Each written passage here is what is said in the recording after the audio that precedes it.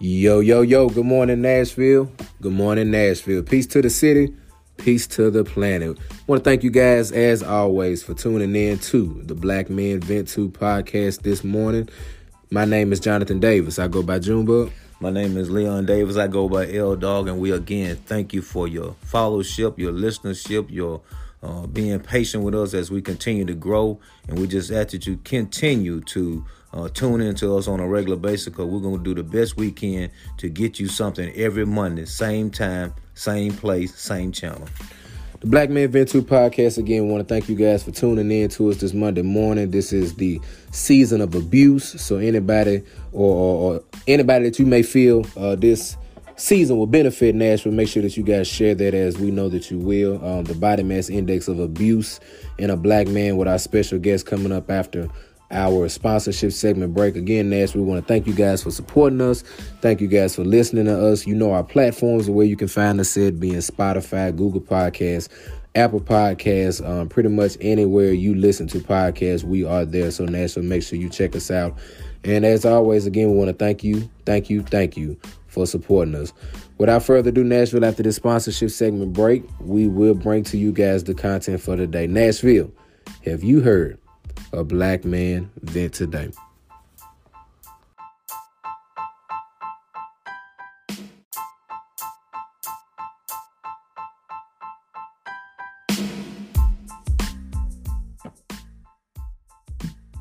And just like that, Nashville, just like that, we're back, man. Good morning to you guys again. Monday morning, second episode, man. I'm excited. You excited? Oh, man, I love it. I'm excited. Yeah. Man, welcome to the Black Man Vent To podcast, Nashville. Have you heard a black man vent today, man? We are thankful to God and thankful to you guys for allowing us to present you guys with another episode this year, man. We're talking about abuse, Nashville, abuse.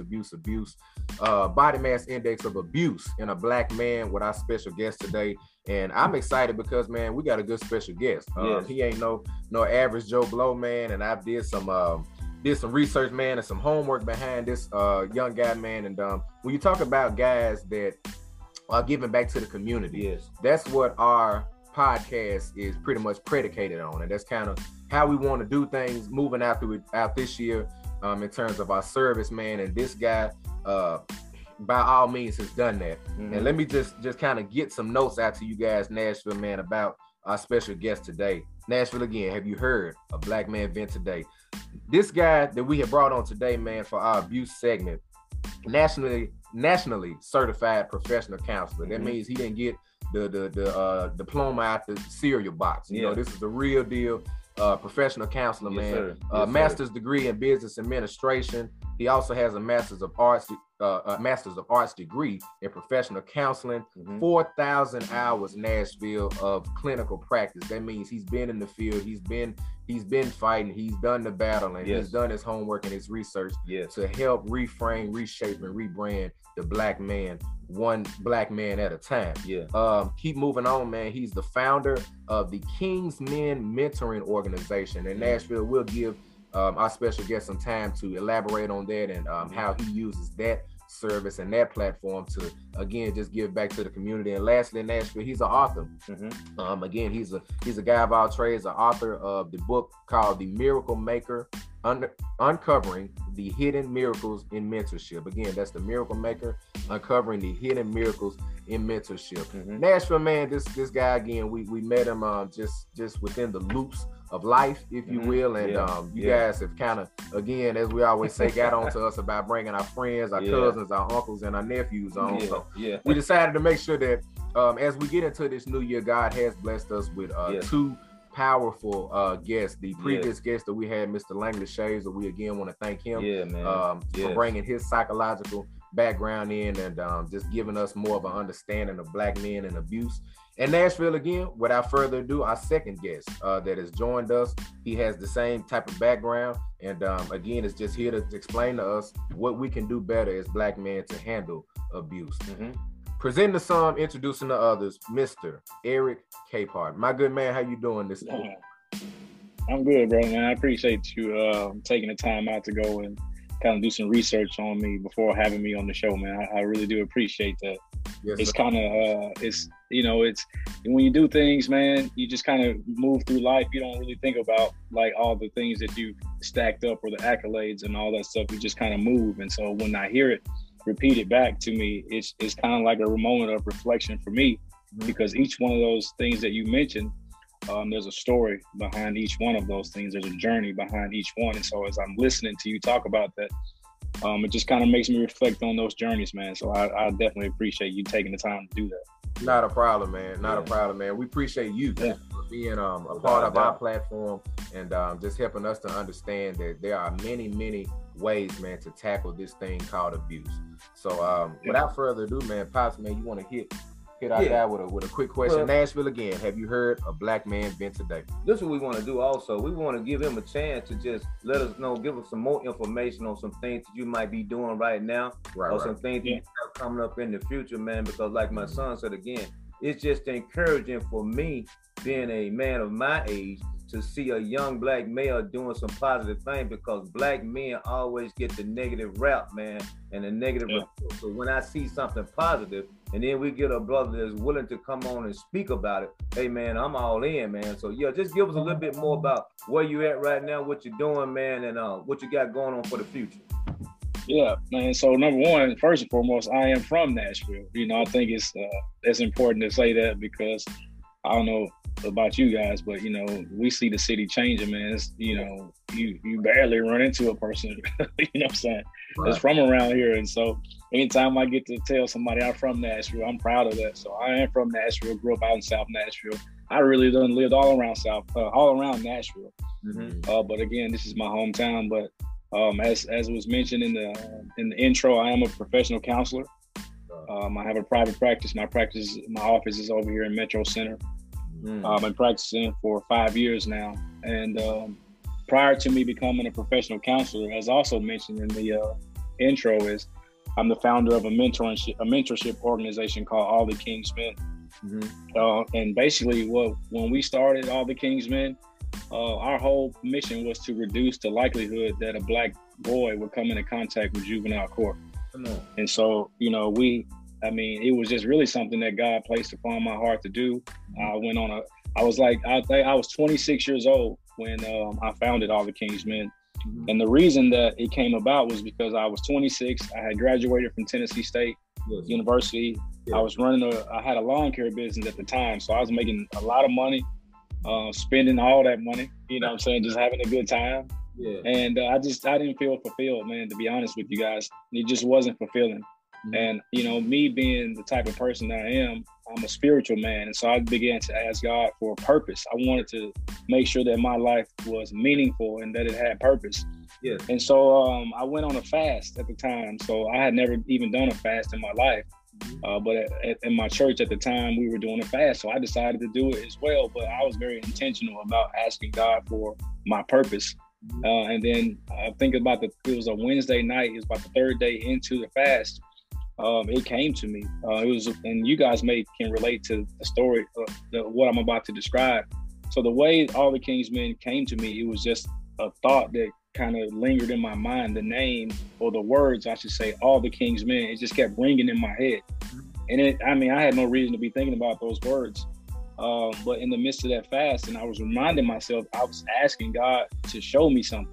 And so All the King's Men just kept ringing in my head. It was around midnight, actually, that night. So I decided to get up and start writing. And so as I wrote down All the King's Men. I have that sheet of paper still at my house. It's a special thing, a piece of memory that I have. Because I wrote down the name All the King's Men, and I ended up just writing what came to me. And what it ended up being was I was going to do a program for boys, and I wrote all the different programs we would do and all that.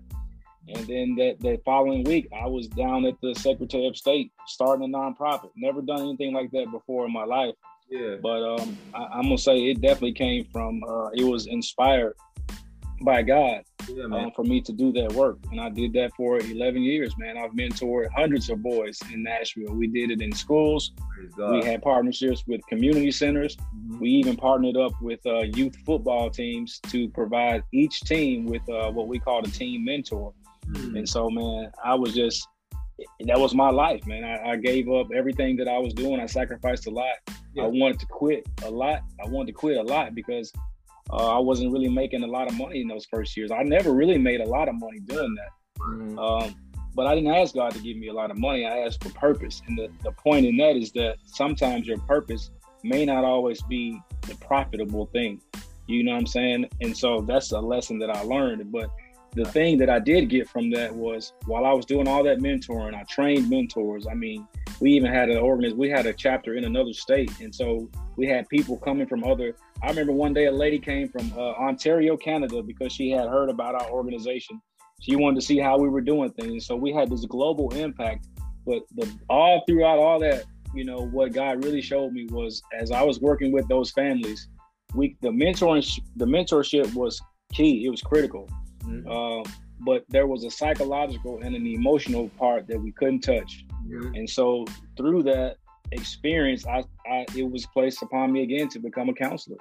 And so I went back to graduate school again, sacrificed, and got a degree in professional counseling. And it wasn't because it was really more just purpose. Like I would have never thought I would be a counselor. Honestly, I never thought I would do the mentoring, but just following that purpose that God gave me. Yes. Again, exposed me to these psychological issues and these emotional issues that we couldn't touch. And then it was on my heart to go to school and become a counselor. And so that's how I even became a counselor. So today, like I said, I've been practicing for 5 years. Mm-hmm. I've worked at Tennessee State University, where I was assistant director of counseling there for a few years. I worked in another private practice when I first got started. And now I'm in I've always had my own practice because I'm an entrepreneur. So I started my business as soon as I graduated, but I had to do other things along the way to get hours and, you know, for licensure and all of that. Yes. But I'm in my 5th year of practice. I'm full-time at my counseling practice. You said I wrote a book. I did write a book on my experiences as a mentor. I'm currently writing another book on resilience. And I do a lot, man. I'm a speaker. I've spoken to organizations across the country on various topics, various mental health related topics. Mm-hmm. And, you know, I'm just in my lane, guys. You know what I'm saying? I know what I'm blessed to do. Yeah. I know what I'm good at doing, and I stay in that lane. And so that's just where I am. And if people are trying to connect with me, I'm on Instagram, Eric D. Capehart. You can put maybe you put my name in the somewhere where people can get my name together. Yes, and you can find me at Eric D. Capehart on Instagram. I'm on LinkedIn, Eric Capehart, same thing. And Facebook, everything's the same. It's Eric Capehart. Mm-hmm. So check out, you know, hang out with me there. You can find out about what I got going on currently, and we can kind of, you know, connect that way. So yeah, that's kind of like that's just like a, you know, a brief synopsis of, you know, how my professional life, you know, and, you know, there's obviously a more detailed story. I'm 40 years old. I've been through a lot of different things. I've experienced my own traumas. Yes. I've made lots of mistakes in my younger life. And really those mistakes that I made were the tools, not necessarily the tools, but the experiences that I used when I was a mentor. Because a lot of the guys that I mentor, and it wasn't just me. We had a whole team of people. I was just the founder. Mm-hmm. They were doing the same things that I was doing as a kid, but I learned lessons, you know, the hard way. And so we tried to, you know what I'm saying, mitigate or come in between and make the learning curve less for those guys so that they could stay out of trouble. Our whole thing was to keep them out of juvenile and help them graduate from high school. Yeah. And now these men are grown men. They have families. They've never been to jail. Mm-hmm. They've never been in contact with juvenile court. And they are so grateful. Their mamas are grateful. The ones that had dads or whoever was involved with our organization at the time, they're just so grateful, and that was the payment for that, you know, the gratitude. And I used all those experiences in my nonprofit, and I use them still as a counselor, because I counsel mostly Black men and boys. And so that's kind of a little bit about me, and you know, that's me, guys. Amen. With all of that being said, man, we're gonna get into the contact on this next 30 seconds or whatever. But for this 30 seconds, I want to say, man, congratulations on all of that. Thank you, man. Because it goes unnoticed, man. I would have never known about you if I hadn't been talking to one of my partners at work. So your work has gotten out. But even before you started all that, it's about the relationships and the connections you make in life. Because the connection that I met you through was from a guy that I know at work, and that was back when you was talking about you was doing your fasting thing. You know what I'm saying? Yeah. It's just great how God connects all that together. Because we can't talk about it too long, but that's how me and his story got started. Our story got started with this podcast. It was just like a thought, man. It was like God gave us a revelation, and we just ran with it, and here we are this morning. You know what I'm saying? Yes, sir. That's how it goes, man. That's just how the Lord does things. So, with all that being said, we thank you for that. Let me hit you with this first question, man. So, out of your experiences of the mentorship, and now your experience as being a counselor, because I saw your page, Eric the Counselor. So, as a counselor professional, man, and through your experiences in the mentorship, what are some of the abuses that you notice in Black men that they don't want to talk about or goes untalked about? Man, we, and I'm saying we, I mean us, sure, and maybe and a lot of your listeners, we go through so much psychological trauma and psychological abuse. It's particularly, and I want to talk about emotional abuse. Sure. We're called stupid, we're called dumb. We're our parents, and sometimes our parents are the ones that say this to us. Family members, the people that's closest to us. We deal with violence. We normalize violence. It becomes just a normal part of life, which that's not normal. That creates issues down the line. We physical abuse, you know what I'm saying? Emotional abuse, psychological abuse, any type of abuse you could think of. Men are dealing with it. And like I said, I kind of want to focus in on the emotional abuse that we deal with, and really just kind of setting the tone by giving an example or definition of what abuse really is. And for me, I'll say that abuse is anything that kind of dehumanizes you, whether it's verbal, physical, emotional, and it dehumanizes you. It devalues you, especially as men. It makes you lose your sense of identity. And so if any of these things that you have experienced in your life lead to you feeling like, dang, man, I'm like lost in the world, or I don't know who I am as a person, or I'm afraid to express how I feel, it's probably because you have experienced some type of abuse in your upbringing. Wow. Right. Right.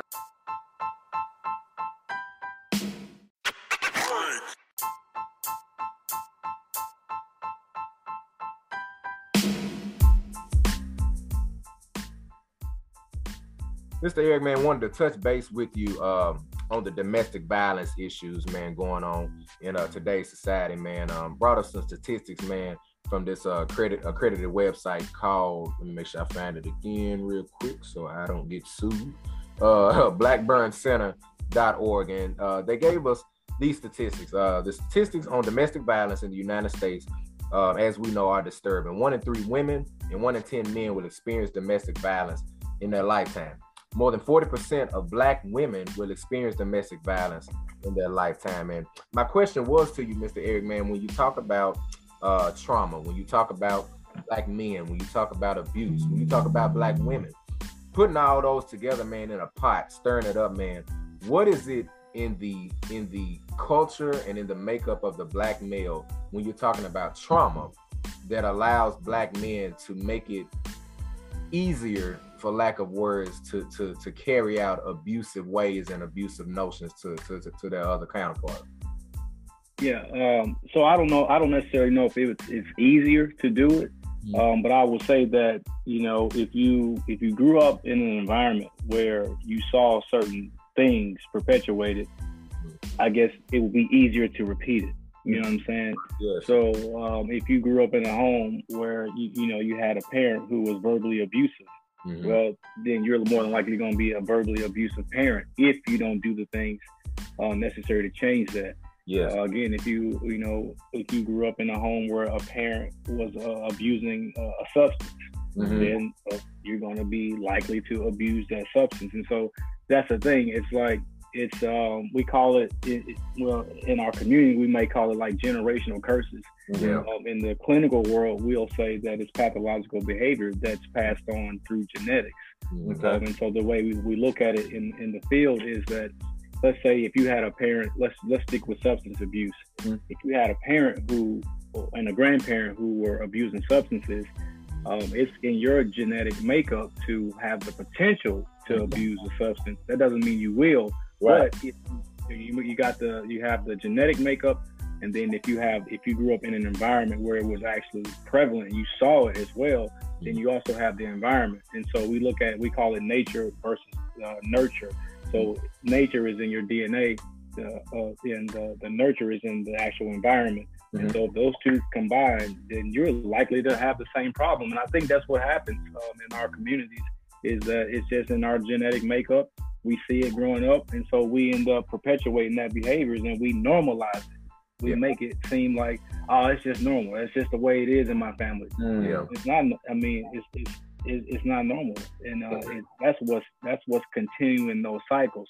Domestic violence is violence committed against a person that's in the house with you. You know what I'm saying? That's somebody right there with you that you trust. Right. And if you're abusing a substance, then that could be, if you drunk all the time and you get into a simple argument, well, that turns into a physical fight. Right. Yes. Now we calling the police, and now the police are in the business of the household. Now somebody's going to jail. Which that just continues to make the situation worse all around. But to me, and not even just to me, but just throughout, history, and just when you look at the data, like what you just read, it's all rooted in some type of abuse. Rooted in abuse. Yes. It's interesting, man, because like you said, those genetics that you talk about, man, a lot of people don't really understand how important genetics is, man. Like you looking at me and my dad, man, I'm sure you could say we were almost twin brothers. Just alike, boy. Yeah, you know what I mean? So it's interesting, man. Genetics, man, can really, man, just change the narrative of certain things, man. And I wanted to switch the gears, man, and kind of talk about your practice, man, and what you do within your job, man. And what I wanted to ask you is, what do you do when you have that black male in your own practice that has went through so many abusive situations, not knowing who to trust, what to do, who to talk to, if you will? Talking about abuse, what ways are you able to essentially get them to open up, knowing that they may not even trust you, knowing that they may not have trusted those in the past, and just trying to get them to really just break out of their shell? How do you kind of operate in that? Man. Yeah, that's like the first job of a counselor is to build that alliance with the client. For me, and I go to counseling, I have a black male that's my counselor. And so I think that is like one of the first lines of, not necessarily lines of defense, but I think that's one of the first barriers that's taken down when you can go into a room and see somebody that looks like you. You know what I'm saying? Like when you in counseling, you're going to feel out the person that you're sitting across from. You just kind of sizing them up. And what if he's keeping it real, you can tell when somebody's being fake. So one thing I do is I just keep it, I'm just me. Like I present myself as such. Like I tell them right off the bat, I don't judge. There's no point in me judging you because it's not going to help you. It's not going to help me. I'm going to go home and live my life the way I want to live my life. And, so I try to make it like, I try to disarm, my clients so that they can just feel like, all right, this is a real dude, number one. Two, I show positive regard no matter what they say, no matter what a person comes in here and tells me or how they feel or whatever. I'm just trying to show some type of positive regard. I show them that I'm like them also. I'll tell them, sometimes men will come in, not sometimes, all the time they come in and they'll tell me about what's going on.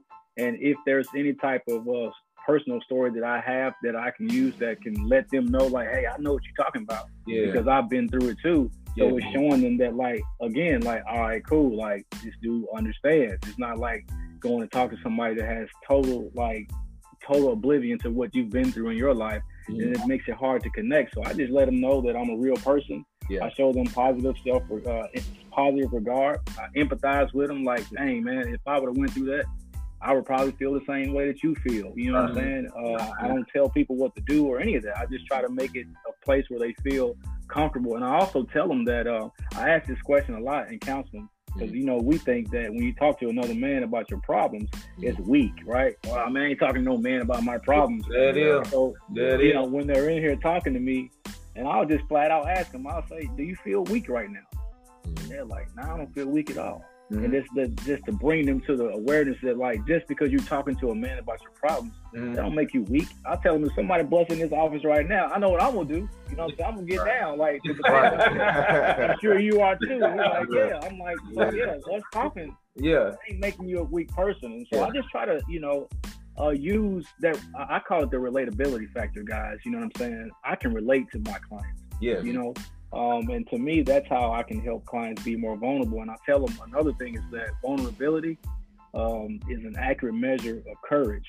You know what I'm saying? So if you can be vulnerable with yourself and then with another person, you're showing that you have the courage to address or face the things that you may not want to face because you might cry or whatever. Man, men cry in the office. I was crying in my counselor's office just on Monday because I had some loss and it hurts, man. And so when you can show that vulnerability, it's a sign of courage. And so I do everything that I can to, bring down those barriers to help a man feel that this is somebody that I can talk to because I can relate to him and he's not judging me.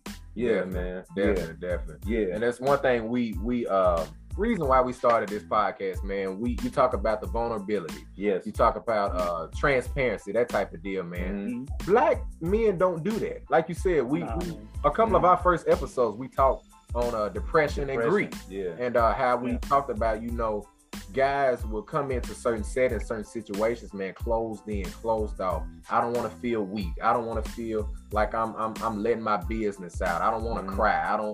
These are, we talk about the generational curses or the what did you say, the pathological it's just pathological behaviors that we normalize that we think are okay when they're not. Those type of things, Mr. Eric, man, pretty much is what keeps you at a job today, to be honest, man. Just to be able to, kind of attest and kind of be able to relate, like you said, being relatable to these young black men. And man, Pops, that's the way to do it. Hey, man, I'm listening to all this, man, because again, it's a lot of positivity. And see, I like to look at it, man, and I just, really start getting off into this, which I'm a black male, but I started getting off into the historical context of what we deal with it, even going back even to the Constitution, man, where our other community don't like to hear it, but they considered us, we weren't even human, man, when they wrote the Constitution. So with all that being said, from a historical context, like you just said, it goes way back into those days that some of that stuff is still in our DNA, man, and we still living that stuff out. But the way to get out of that is you just have to open up, man. So let me ask you this. What would you say to a person that does not want to come to your counseling session or feel like they don't want to open up in that space, but they're listening to this podcast, or maybe when we get ready to do an audio, they'll be looking at this podcast and they'll say, man, I don't want to go to counseling, I don't want to do that, but I'm listening to what they saying, and give them something, man, that they can grasp on to, man, if they don't want to do, coming from your perspective, come your avenue. They just want to say, but I'm going to deal with this thing, man, but I've heard what they saying and I'm going to try that. Man,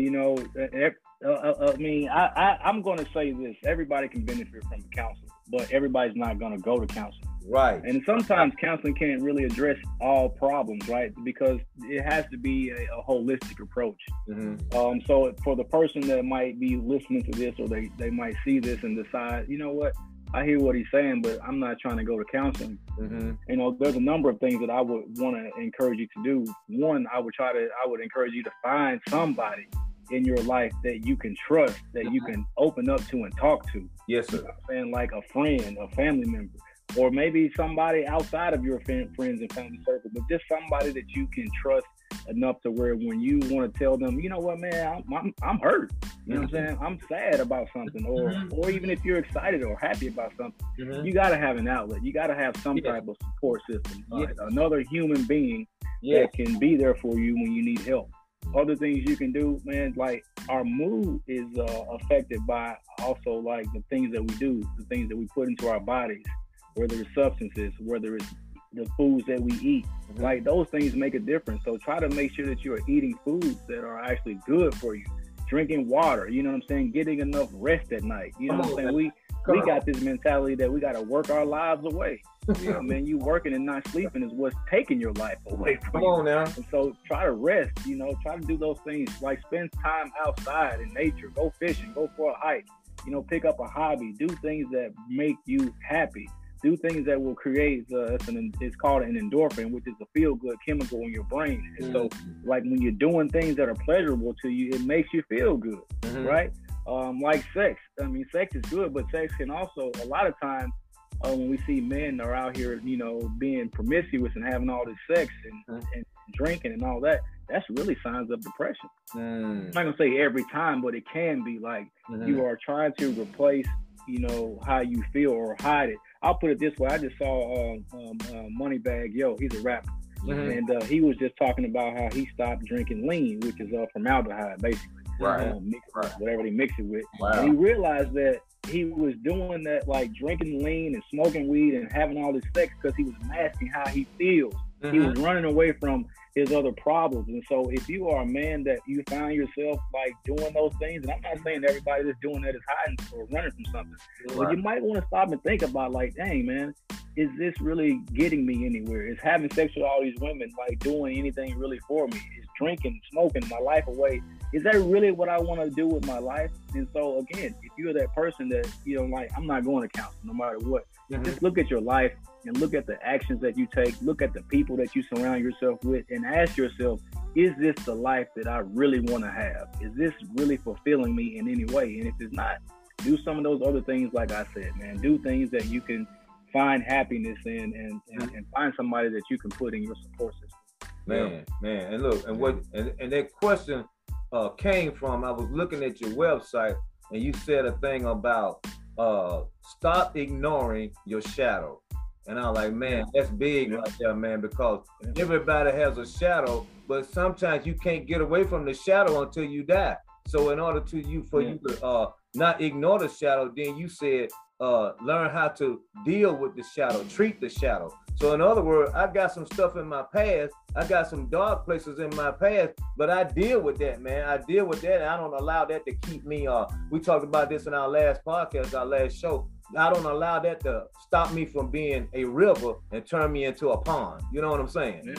Yeah. We run it. We think we dealt with it because we don't think about it no more. Or you know, we thought about it for a minute or two, and then we just said, all right, I'm not thinking about it. That's not really dealing with it. You know what I'm saying? You got to really like identify the feeling that you had. Like for me, in that post I was talking about doing, it's called shadow work, and that's the part of our personality that's like unpleasant. Like if people knew this about me, you know, they would probably disapprove of it. But you know, when you can identify those feelings and say, yeah, this is a part of my personality, and just being aware of it, man, it's doing more than just ignoring it. It's like you got to come to terms with who you are, what you've done, and say that's the life that I had, or this is a part of my personality, and move forward from that. Use that knowledge that you have to begin to make the changes that you might want to make in your life. The shadow is always there.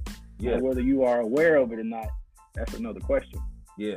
Man, that's big. That's big. Nashville, we want to thank you guys again for joining us this Monday morning. This is the Body Mass Index of Abuse in a Black Man with our special guest, Mr. Eric Capehart. Right after this segment break, we'll get into more of the content. We'll try to dive in with Mr. Eric on more of his personal experiences that he may have had with abuse, if he's like to share that, and we'll just dig into that content and continue to give you guys a Black man venting on this Monday morning. Nashville, again, we want to thank you guys for joining us. After this segment break, we'll get you right back into the content. Nashville, have you heard a Black man vent today?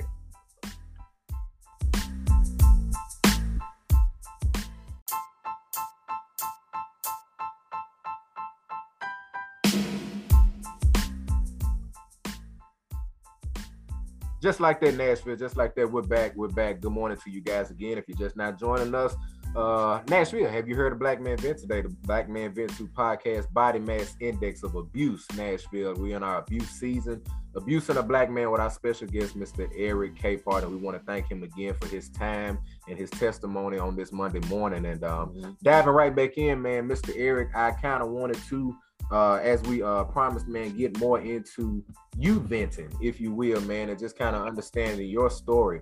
And a little bit off the air, Nashville, Mr. Eric shared with us that he had his own, his first counselor, if you will, wasn't a counselor that necessarily related to him, related to his story, related to his life. And man, Mr. Eric, I just wanted to ask you if you can touch with Nashville, touch with us on you venting. So that process of you finding that counselor and and just those things that it took for you to find that counselor. You seen that wasn't the one. Maybe you was like, "No, this ain't for me. Let me just try to tough it out on my own," or maybe you tried to venture off into finding someone else. What was that process like for you? Trying to find a counselor is hard, even today. For me, I always knew I wanted to try somebody. Let me go back. I've had a white male counselor. I've had a white woman. I had a black woman for a few years, actually. Now, the first counselor I had, like you mentioned, was a black male. And I knew I was intentional about trying to talk with someone who could relate to me. Right. And so when I found that black male, I was like, okay, cool. This is going to work for me because it's another black man. But, unfortunately, it just wasn't a good fit. Right. And I really want to emphasize this point that it's not the race and the gender that makes a counselor a good fit for you. It's to me, it's that relatability factor that I talked about earlier. It's like, how can this person relate to me? Because, for an example, if I remember I was dealing with like some issues of like being a black male and all this racism and being a black male in this country, and I had a white lady as my counselor.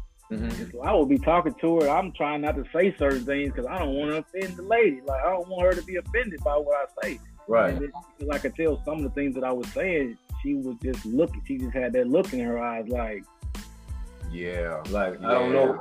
She didn't know what to say. Yeah. She finally admitted. She did admit to me that I just don't know what to say. I don't know how to relate to those issues. And she, and that was a sign of her being a professional, because if you're in counseling, you got to let people know, look, I'm sorry, I just don't have that experience, and maybe I'm not the person to help you with that particular issue. So I did appreciate that from her. And so that's, finding a counselor is hard. And what makes it hard is because there's not a lot of counselors out here, for one, look like us, whether it's a black or a black woman that you're looking for. Black people, we only make up 1% of the counseling industry. Wow. 1%. Wow. And so if you 1%, right? And so if your desire is to find someone that looks like you, then you're going to have a challenge, because as soon as you find that person, what's happening right now in modern times is that a lot of counselors are overbooked or completely booked up, like overworked, and they're not accepting new clients. So you might find a counselor, and I'll give out some resources of how you can find counselors, and I'll give out my information. Yes. What's happening is people that are looking, right now we're in a society where we're doing things like this show. We're talking about mental health. You see celebrities and all kind of people talking about, go find a counselor, talk to somebody. Yes. But when you reach out, there's nobody to talk to. Right. That's like a real problem that we're having. So you got to navigate that thing. That's another thing. Access to healthcare. Like, if you don't have insurance, you got to pay out of pocket. And I want to say this about people who have insurance, because a lot of times people don't know that they have what's called an EAP, or Employee Assistance Program. Yes. So you have a job, and they're providing benefits for you. More than likely, you have an EAP, and in that EAP, you can call this number, and you can just call the number on the back of your health insurance card, and ask them about your mental health benefits. So you can have this many sessions at no cost to you. You might not have to pay anything. That's right. You might have to pay like a $5-6 deductible, something very low, to go see a counselor. So that's, if you have a job and you have health insurance, even if you don't have a health insurance through a job, like I have my own insurance through the marketplace, even that comes with benefits for a counselor. So I would encourage anybody who has health insurance, period, to contact their healthcare provider and ask them about their mental health benefits, because you already done paid for the counseling, right? by having insurance. So that's one thing. Also, you don't have to have insurance to get counseling. You can go to a counselor. Like my practice, I don't accept insurance. It's just easier for me in my practice to not deal with all of that. And in my practice, it's kind of specialized. I don't accept insurance, but you can pay out of pocket. If you can't afford the rate that the counselor is asking for, ask them, do they have what's known as a sliding scale or a reduced rate? And most counselors, including me, will say, yeah, because we don't want people to not get the help that they need because of the financial difficulties. Right. If you are a person with no job, no money, or nothing at all, you can still get benefits. You can still get counseling because there's places like the Mental Health Co-op here in Nashville. They provide free counseling services, the Family and Children Services. If you are in a family, you can go there and get free counseling services as well. Centerstone, there's so many different resources for you to get the help that you need. You just got to know about it. And a lot of times people don't know about these things that I just mentioned. You can use your pocket, you can use your benefits that you have through your health care, or there may be some free services for you out there as well. So I want to leave this out there. You can go to a place called online called psychologytoday.com. It's like, I just call it like a Facebook for counselors and other mental health professionals. Go to psychologytoday.com, type in your zip code or the city that you're in, and you're going to have a whole list of counselors. You can even put Black male counselors in there. You can just do a Google search for Black male counselors or Black woman counselor in your area. And you're going to find the number of counselors that are available to help you. So Psychology Today is a great resource. I'm on there. Most professional counselors are going to be on that website, and there's other websites out there that exist. I don't want to promote it, but I do want to say Psychology Today because it's a widely used resource that's out there. Right. Man, that's big, man. Hey, Mr. Capehart. So I was just thinking when you said about there's only 1% of African American or just African American counselors out there. So in your practice, when you're promoting or trying to help somebody through a counseling session, would you say that accountability is big, like having an accountability group or having some guys that will hold you accountable? Because again, maybe somebody listening or maybe somebody watching cannot get to a Black counselor, but they still need a group, a reference, like somebody that can help them. So how important is it to have an accountability group or accountability people in your life that will hold you to a certain standard, and not saying they're holding you to something that you cannot attain because they know you and they know that you can attain it? How important is that? And it's critical. It's highly important. In fact, when someone comes to me for the first time, one of the things that I'm asking them about is that support group that I talked about. Who are the people in your life that hold you accountable? Yes. And if, say, you're a person who hasn't quite developed that yet, the way you can do that right now is just think about the people in your life and that are closest to you that you trust. And you can kind of assign them like a role in your life. Like, this person is going to be the person that holds me accountable. And name them, put their name down, write their phone number down. And, if you need somebody to hold you accountable, call them and say, hey, I want to know if you can be my accountability partner. Write down the name of the person who's going to be your support, like emotional support. Like if you're sad and you need somebody to talk to, a listening ear.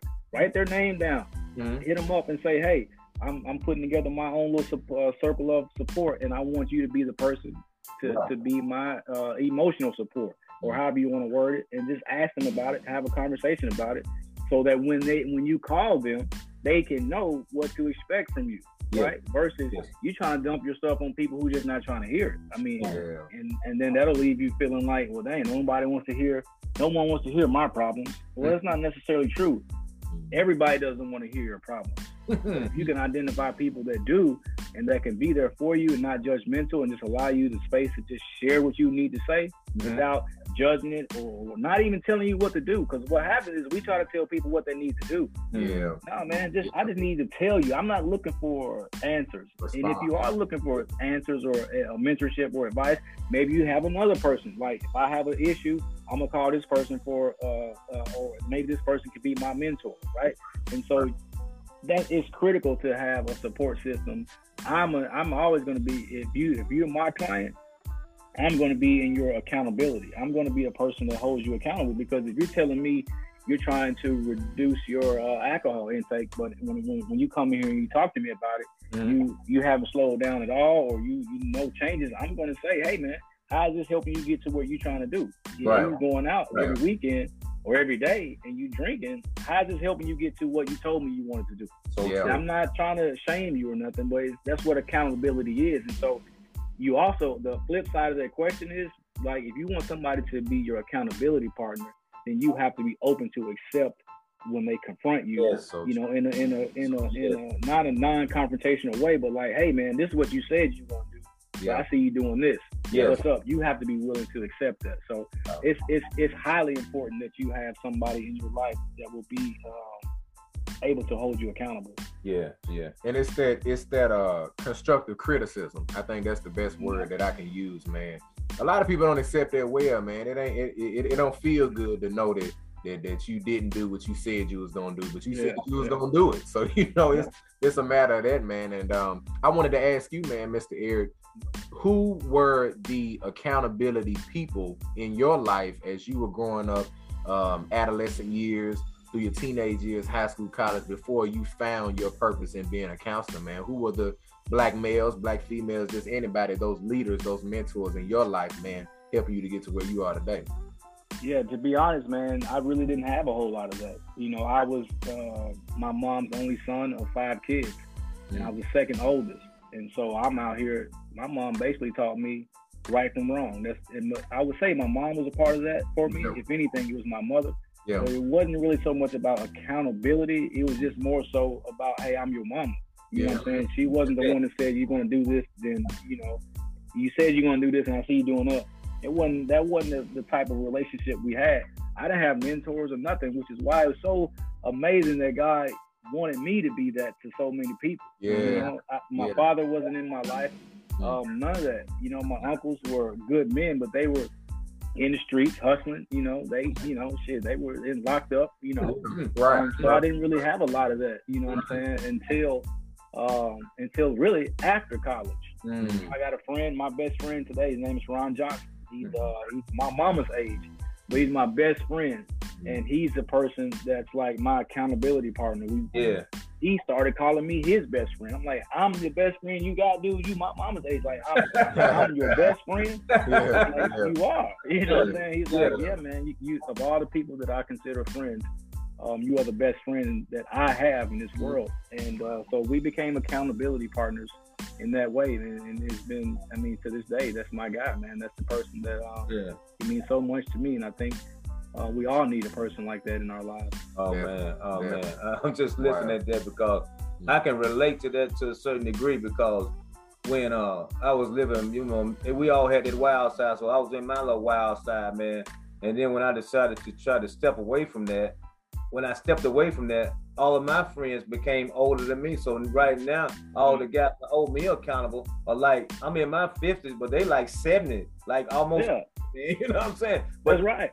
But they've been there. Yeah, but they are the dudes, man, that when they see me steering the wrong way, they're like, hey, man, that ain't you. You know what I'm saying? And like you said, so my age is almost like to the point where it's hard to find sometimes somebody that's your age that's gonna hold you to a certain standard, man. And that's kind of weird how that happened, but sometimes that's just the way it is, man. That's just the way it is. So with that being said, Mr. Eric, we were talking about some solutions, man. And I was looking at a thing that you had on your page, man, and you was talking about if you want to basically change who you are and change your certain status in life where you are, you want to be better. I was looking at some things, man. You can just elaborate on it how you want to. But one of the things you put down, you had 5 habits, man, that will help people do better. And one of the things you said, man, and you said develop routines. And I'm pretty sure you're talking about developing some positive routines or developing other routines other than what you're already doing. So speak on that a little bit, man. Man, routines are, you know, it takes out the guesswork for you. You know, I mean, I'm even talking about going to bed and waking up at the same time every day. That's going to produce your productivity. That's going to produce your level of thinking ability because your body is on a clock. Doing things at the same time, you know, that's like critical. Like if you're going to exercise, make sure you're exercising as a part of your routine. Like don't do it sporadically. Like some people like, I work out. I'm like, all right, when's the last time you worked out? Man, I don't know, man. It's been like 3 months or whatever. I'm like, well, get on a routine. Go twice a week. You know what I'm saying? Simple things that I encourage people to do. Get on a routine to do, go walking for 30 minutes a day, 3 days a week. That's a routine. Try to establish some type of routine so you can have some type of pattern or consistency in your life in that routine, you know, you can other things will spawn off from you having that discipline is what it is. You know what I'm saying? That's just like establishing that routine is also helping you establish discipline as well. So it's not just about going to bed at for me, I go to bed about 11 o'clock at night and wake up at 6 in the morning or earlier. Like I do that. So my body is like, it's a clock now. I mean, I'm sleepy every night at 11. I'm trying to go to sleep 6 o'clock. No matter if I slept 3 hours a night, I'm getting up at 6, you know, because my body is used to it. Working out, you guys may have seen that. I mean, I do all types of, I've always been an athletic person. I'm doing that consistently. I have a routine that I stick to in order to help me establish that discipline. And so once you become disciplined in life, you can you can do anything. I mean, I didn't get to this place in my life today by just living willy-nilly, just, you know, fly by night. I had to be consistent. I had to establish routines. Like, I have college degrees like that. It didn't just come to me. Like, that's hard. That's hard work. You know, you have to be persistent, consistent, and disciplined. And so that's what I mean when I say establish some type of routine, positive routines, because once you do that, other positive things will come from that. Yeah, and I'm listening. So that's part of one of the ways that can help you get away from those abusive routines. So you change that negative into a positive. Right. Yeah, man. And you have to be serious. You have to be dedicated to it. And before you do anything, you have to think of the reason that you're doing it. Why am I going to get on this routine? And really have a real reason and write it down so that when you get weary and you start falling off, because you're not going to be perfect when you first start. Let's just keep it 100. You're not going to be 100% to it. But if you keep reminding yourself of why it's important for you to be on that routine, then that'll give you the motivation to keep doing it. If you really care about that reason that you wrote. Some people, like for me, I wanted to go become a counselor for one, because it was part of what I felt my calling was, but it was to provide for the family that I have. I want to have a career, I'm an entrepreneur. I want to start a business that I can do to create income for my family. So, and if I ever thought about quitting, which I did, you know what I'm saying? Yeah. I thought, well, hey, I can't quit because I got a family that's depending on me. So that's the motivation I had to keep going. So before you start any type of routine, develop that why and remind yourself of that why along the way if you find yourself getting tired. Oh man, that's so big, man. That's so big. That's so big. I was just thinking about when you said develop that routine and holding yourself accountable because you got a family. I remember, man, when I first started the job I'm on right now, I used to be in the field, man.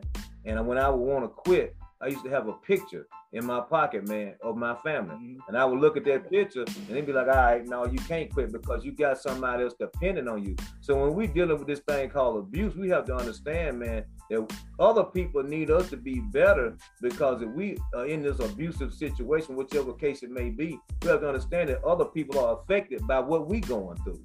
Absolutely. And not only are they affected by it, but they are, again, more likely to repeat it in their own lives. I was in a Facebook group today, and it's a group for Black fathers, and there was a question posed like, why some of us mad at our child's mother?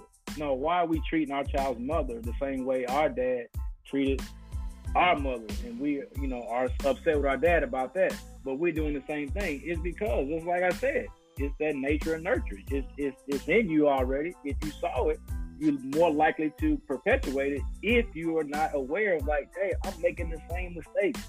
And if you don't do nothing about it, you're just going to be another man that's out here, you know, making the same mistakes that your forefathers made. And I'm not trying to say this only for Black men. I'm just speaking, you know, generally right here when I say these things. It's not only just men, it's women and whoever else.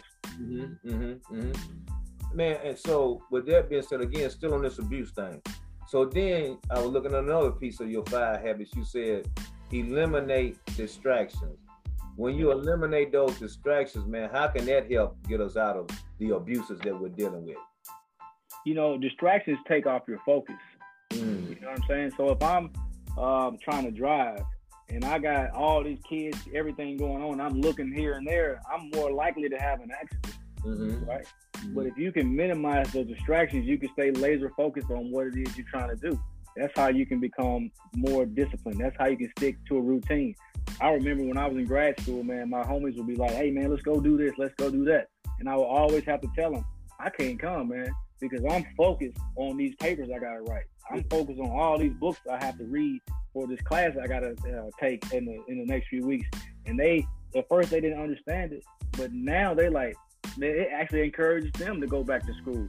You know what I'm saying? So seeing me, be laser focused and minimize the distractions has encouraged my friends, like my homies, like my brothers, brothers from another mother, to want more in their life, and they've seen someone that can do it. Like, if he can do it, hell, I can do it too. And so, when you eliminate those distractions, I think it really helps you stay focused on what it is you're trying to do.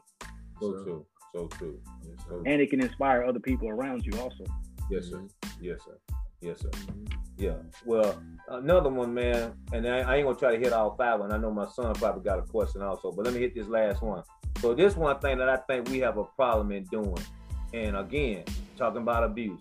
When I finally start making strides toward getting out of this abusive, whatever the abuse is that I'm dealing with, and I'm making these strides, step 1, step 2, step 3. The last one you had on, you said, celebrate successes. Sometimes we don't do good at celebrating ourselves, man, and our successes, because some kind of way we feel like that's wrong. I can't celebrate myself, man. That's pride. No, that ain't pride, man. That's celebrating the fact that you accomplished something. But some kind of way the enemy will twist that on us, man, to make us think that we're being prideful, man. So hit on that a little bit. I mean, we taught to be humble, right? And humility is important. I think humility has its place. But you can celebrate your wins. Everybody that wins celebrates. You celebrate. Every champion celebrates. Every game that they win. Mm-hmm. They may not be the champion yet, but if they win a game, they celebrate because it gives them motivation to the next game. So you have to celebrate your small wins, especially if you're on a journey that the end result is this big thing. But you got to celebrate the small wins along the way. You also have to expect setbacks. Mm-hmm. You're gonna have setbacks. You're gonna have stumbling blocks, but you have to be resilient. You have to have what it takes to be facing a difficult situation, but be able to still overcome and keep pushing. You know what I'm saying? And so celebrate those small wins. If you're trying to stop drinking and you go through one day without drinking and you've drunk every day for the last year and you got one day of sobriety, celebrate it. You know what I'm saying? When you get to 7 days, a week, celebrate that. 30 days, we got another celebration. That's what they do in AA. They give you the tokens. I don't know if you guys know about that, but it's a celebration. You don't have to be like, oh, I'm better than you because I did this. It ain't, but it's totally fine to celebrate yourself because you need that. It creates that sense of feel good. Everybody needs to feel accomplished in this world. Yeah. And so celebrating yourself is a part of feeling accomplished. Mm-hmm. Yes, man, that's big. Nashville, again, we want to thank you guys, man, for joining us. If you're just now tuning in, you done missed a lot. But if you're just now tuning in, the Black Man Vent To podcast, we present to you again Body Mass Index of Abuse and a Black Man with Mr. Eric Capehart. And man, closing questions, Papa, that's cool. Yeah. I want to just ask you, man, about your family, man. Just share with Nashville, man, about your family. What within your life has allowed you to be the family man you are today? How does your job help you to be the family man? When you done heard Sharonda talk to you about Ray, how he ain't nothing, and then you got to go home and be a family man. Talk to Nashville about your family, man, and how that just keeps you going each and every day as we close out. Man, I'm a family man. You know what I'm saying? I'm glad you asked me about my family, and I appreciate you asking about my family. I'm married to my wife. We've been married for 10 years, man. You know what I'm saying? It's been all good, 10 years of marriage. I have a daughter, she's 6 years old, and then I have a son who's 3 years old. Right. And that's my nucleus, man. That's the home base. If we're good, everything is good. And no matter what happens, when I go home and we all good, which we are most of the time, and we're a family, we have difficulty, but yes, sir. We still together, so we good. If my family's good, my relationship with my wife is good, I'm good. I was talking to my wife just last night, telling her about how grateful I am that I have her as my life's partner, the person I get to do my life with. We're easygoing people. We don't have no whole lot of drama. Never dealt with infidelity or none of that. I'm not saying if you have, that's the end of your marriage, because I know people who dealt with all kind of stuff. Whatever your marriage is, that's your marriage. But I'm so grateful to have the woman that I've been married to for the last 10 years to be the mother of my kids. Yeah. It's amazing. And so, you know, how do I like deal with my job? My job, for one, gives me the freedom to spend time with my family. I do spend time, you know, a lot of time at work. Well, I'm not gonna say I spend a lot of time, but I do spend a decent amount of my life at work. But I have set it up as such that where I can have free time with my kids. Right. When my kids are out of school, I'm not working generally because I pick my kids up from school. I take them to school and I pick them up from school. Yeah. When they're out of school, we go vacations, we do things. But my job and my career has given me opportunities to do that with my family. I spend a lot of time with my kids. You know, sometimes it's like, all right, y'all, like right now, like when y'all going back to school? Y'all been out of school like 3 weeks. It's time to go back. Yeah. But, you know, I know when they go back, you know, I'm going to be wanting to spend that time with them. The way I separate my work from home, I don't bring that stuff home with me, man. And I think it goes back to my calling because I'm not thinking about my clients past when they leave out of here. I write the notes that I take for them. I might, you know, have thoughts about it, but I'm not thinking about it. I don't mean that in a negative way, but right. I have boundaries. I don't go home and talk to my wife about my clients. And first of all, I'm not supposed to do that. Right. Yeah. I leave my work at work. When I'm in this office, I'm 100% available to my clients. Right. But when I get up out of this office, yes, sir. I'm a family man. That's what I'm doing. I'm hanging out with the family, or hanging out with my mentor that I talk to, Ron, or some of my friends. Man, I just have good boundaries. My phone, I don't have a person that works for me. If you call my office, you're gonna talk to Susie. You're not gonna talk to me. Like boundaries.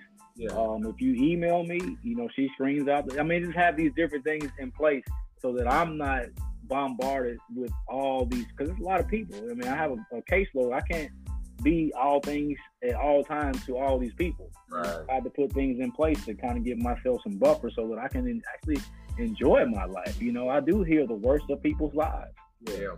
I hear the worst of people's lives most times, but I'm working out.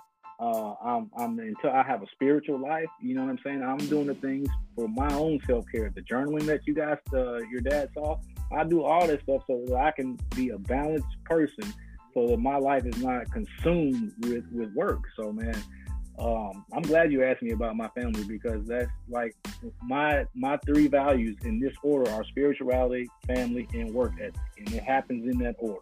Yeah. So I have to be, those are my values. I'm a value-driven man, and so people around me, if you were to ask them, what does Eric value? I would hope that they would be able to tell you one of those 3 things. I mean, may not be able to tell you all 3 or in that particular order, right. But you know, I want people to be able to say that, you know what, Eric's a family man, because I am. Yeah, man. Praise God for that, man. Man, before you get off, I'm gonna let my son close out. We'll close out, but I got, you know, we do this for each guest, man. We got one more, man, and what we want you to do, man, is give us a lasting tidbit, man, for somebody that's dealing with abuse, and then give us ways that they can contact you if necessary, because you are in that 1% of Black County. Mm-hmm. Yeah. Yeah, so do that for us, man. Right now? Yeah, give us the last little bit, man. Oh, man, so I want to let people know that somebody does care about what you're going through.